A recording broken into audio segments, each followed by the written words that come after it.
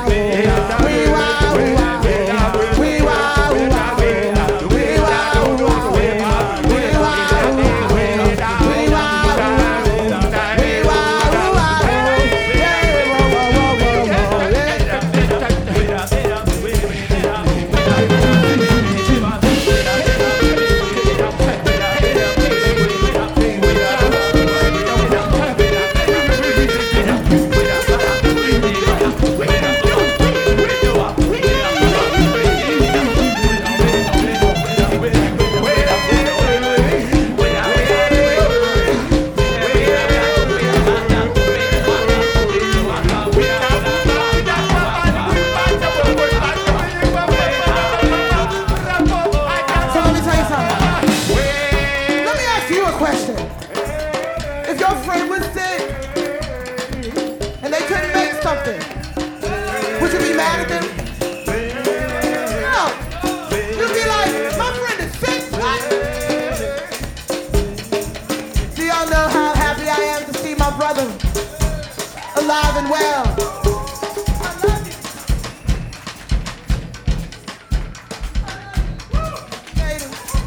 He made it all the way here for you. They tried to take my brother out. They tried to take my brother out. No, you won't do it. No, you won't do it.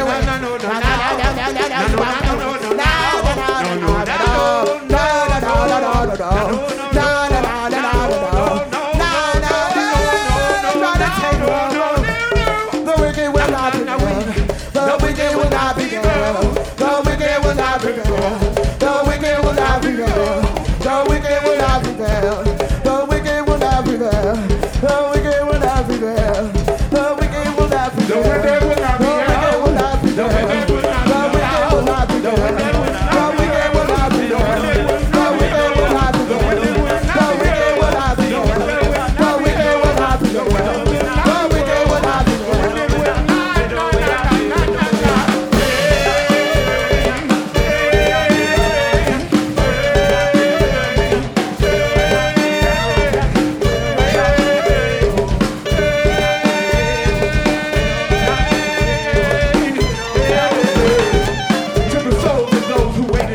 will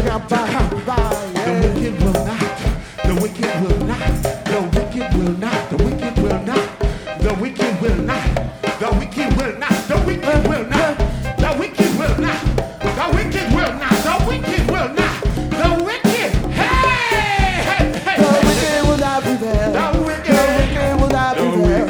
The wicked will not prevail. The wicked will not prevail. The wicked will not prevail.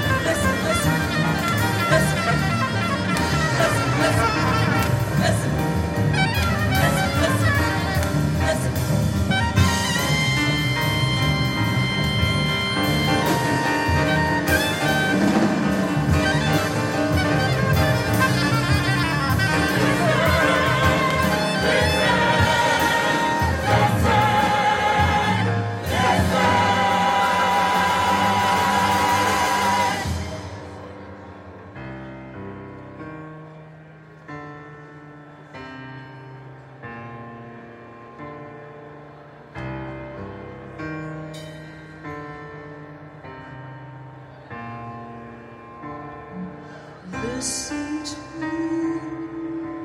the trumpet sound. It's the sound of freedom.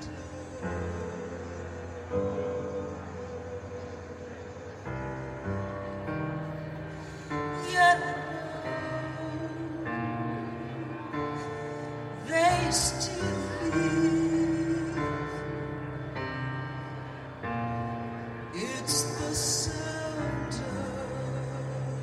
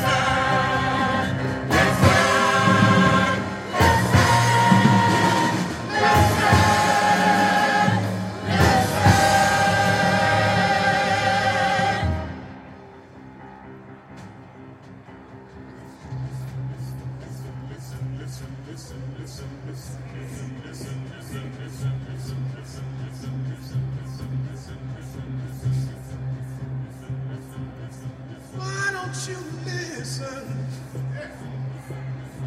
Why don't you listen? Hey, oh,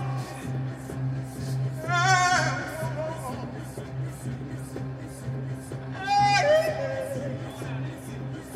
oh, why don't you listen? Why don't you listen? Oh, hey, listen. Ooh, hey, listen.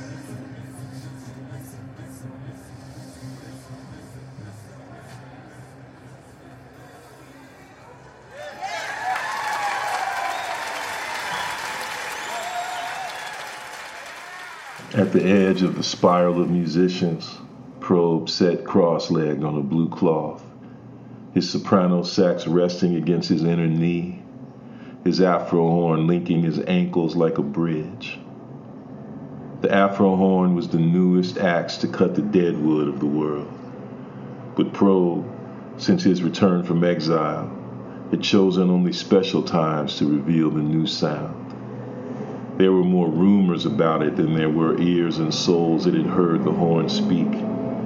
Probe's dark, full head tilted toward the vibrations of the music, as if the ring of sound from the 6 wailing pieces was tightening, creating a spiraling circle.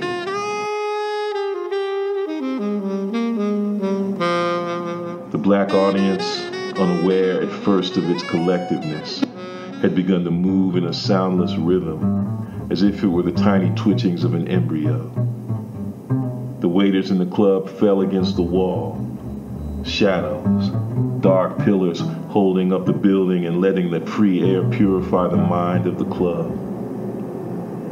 The drums took an oblique. Magwa's hands, like the forked tongue of a dark snake, probed the skins, probed the whole belly of the coming circle.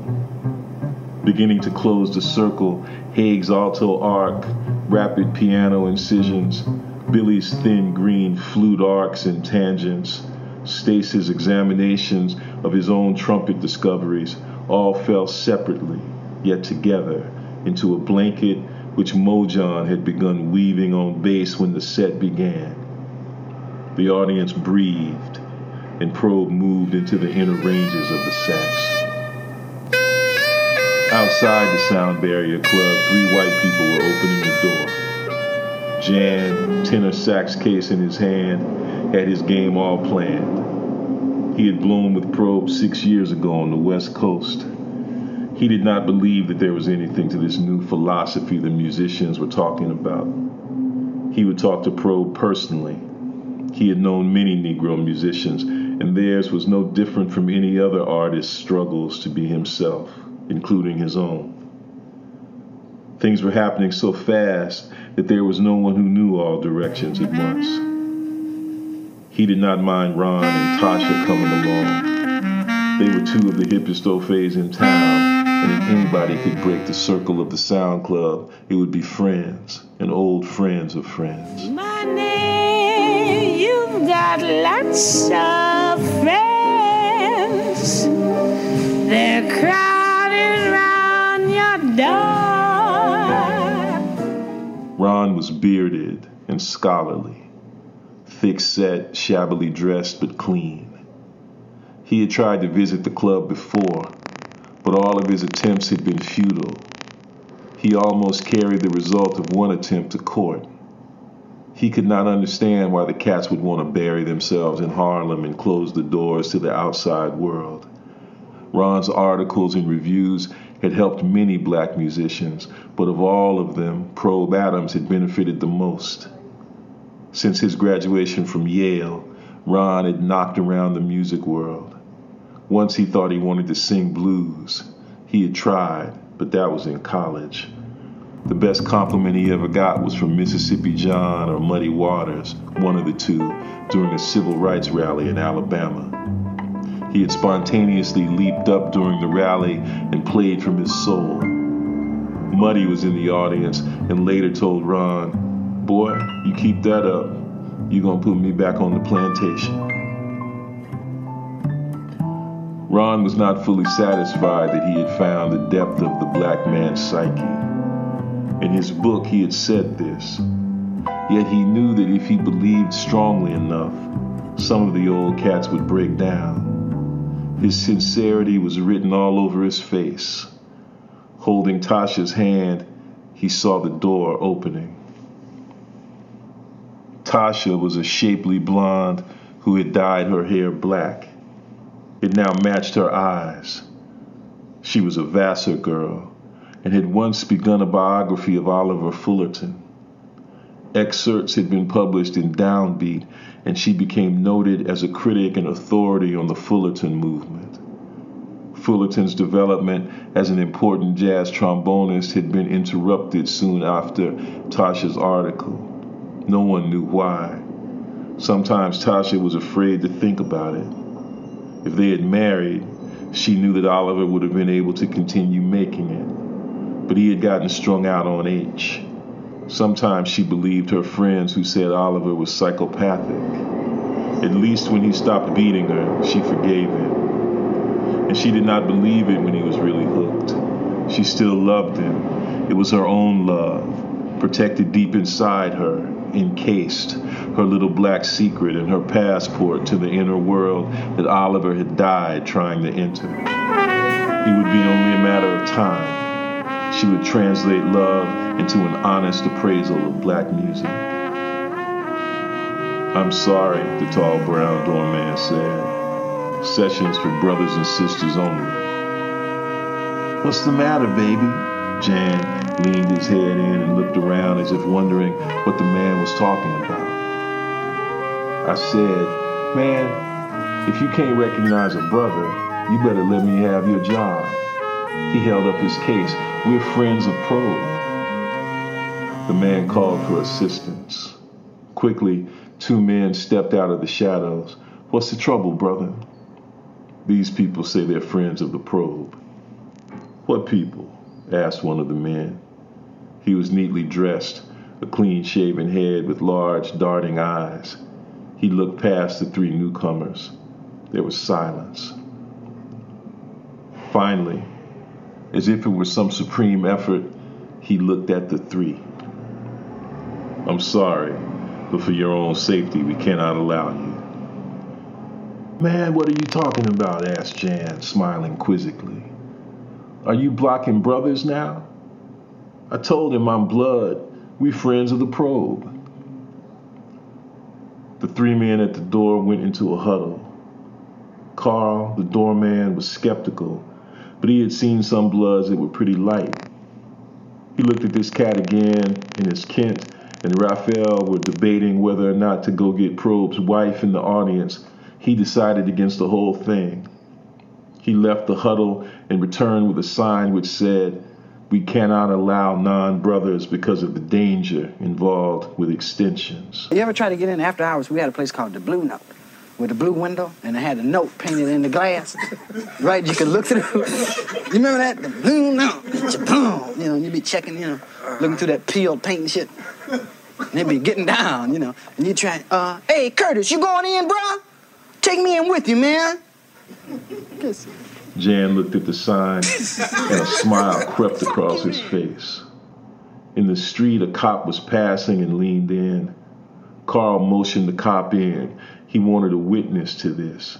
He knew what might happen, but he had never seen it. Jan shook his head at the sign, turning to Ron and Tasha. He was about to explain that he had seen the same sign on the West Coast. It was incredible that all the spades believed this thing about the lethal vibrations of the new sound. Shoving the sign in their faces as the cop, a big pimpled Irishman, moved through the group. All right, break it up. You got people outside want to come in. Kent and Raphael, seeing Carl's decision and the potential belligerence of the whites, folded their hands, Buddha-like. Carl stood with his back to the door now. Listen, officer, if these people go in, the responsibility is yours. The Irish cop not knowing whether he should get angry over what he figured was reverse discrimination, smirked and made a path for the three. He would not go far inside because he didn't think the sounds were worth listening to. If it wasn't Harlem, he could see why these people would want to go in. But he had never seen anything worthwhile from niggas in Harlem. Don't worry, you got a license, don't you? Let them go through, said Raphael suddenly. A peace seemed to gather over the faces of the three club members now. They folded their arms and went into the dark cavern which led to the music.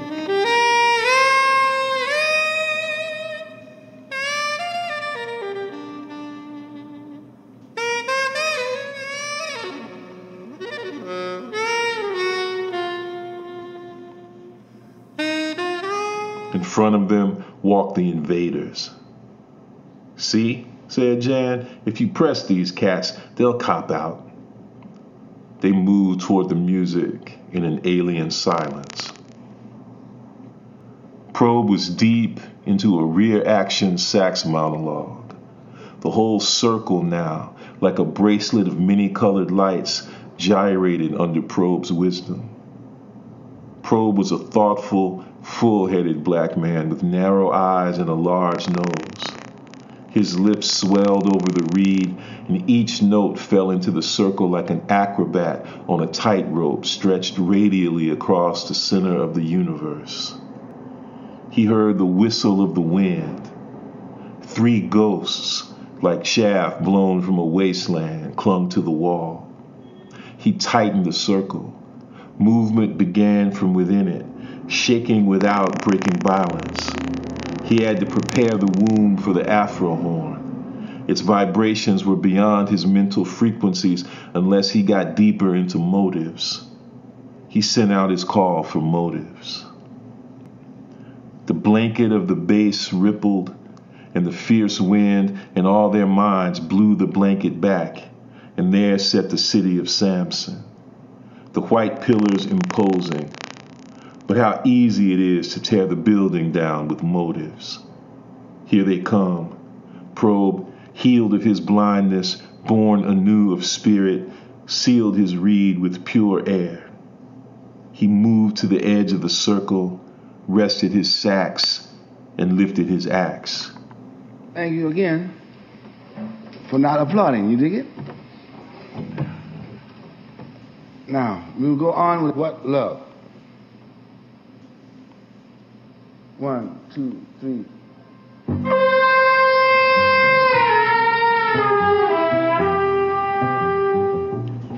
There are only 3 Afro horns in the world. They were forged from a rare metal found only in Africa and South America. No one knows who forged the horns, but the general opinion among musicologists is that it was the Egyptians. One European museum guards an Afro horn. The other is supposed to be somewhere on the west coast of Mexico, among a tribe of Indians. Probe grew into his from a black peddler who claimed to have traveled 1,000 miles just to give it to his son. From that day on, Probe's sax handled like a child waiting for itself to grow out of itself. Inside the center of the gyrations is an atom stripped of time, black. The gathering of the hunters, deeper. Coming, laced in the energy of the sun. He is blowing. Magwa's hands, reverence of skin. Under the single voices is the child of a woman, black. They are building back the wall, crumbling under the disturbance. In the rear of the room, Jan did not hear the volt, nor did he see the mystery behind Probe's first statement on the Afro horn. He had closed his eyes, trying to capture or elude the panthers of the music. But he had no eyes. He did not feel Ron slump against him. Strands of Tasha's hair were matted on a button of Ron's jacket, but she did not move when he slumped. Something was hitting them like waves, like shock waves. Before his mind went black, Jan recalled the feeling when his father had beat him for playing with a nigger. And later, he allowed the feeling to merge with his dislike of white people. When he fell, his case hit the floor and opened, revealing a shiny tenor saxophone that gleamed and vibrated in the freedom of freedom. Ron's sleep had been quick, like the rush of post-hypnotic suggestions. He dropped her hand, slumped, felt the wall give. No, it was the air. And he fell face forward across a table, his heart silent in respect for truer vibrations. The musicians stood. The horn and probe drew up the shadows now from the audience. A child climbed upon the chords of sound, growing out of the circle of the womb, searching with fingers and then with motive. And as the volume of the music increased, penetrating the thick callousness of the Irishman twirling his stick outside of black flesh, the musicians walked off, one by one, linked to Probe's respectful nod at each and his quiet pronouncement of their names. He mopped his face with a blue cloth. "What's the matter here? Step aside, folks. These people are unconscious. Look at their faces. They're dead." "Dead? What happened? Dead? It's true then. It's true." We shall be riding dragons in those days. Black unicorns challenging the eagle. We shall shoot words with hooves that kick clouds. Fire eaters from the sun. We shall lay the high white dome to siege. Cover screens with holy wings. In those days, we shall be terrible. We shall be riding dragons in those days, black unicorns challenging the eagle. We shall shoot words with hooves that kick clouds, fire eaters from the sun. We shall lay the high white dome to siege, cover screams with holy wings. In those days, we shall be terrible.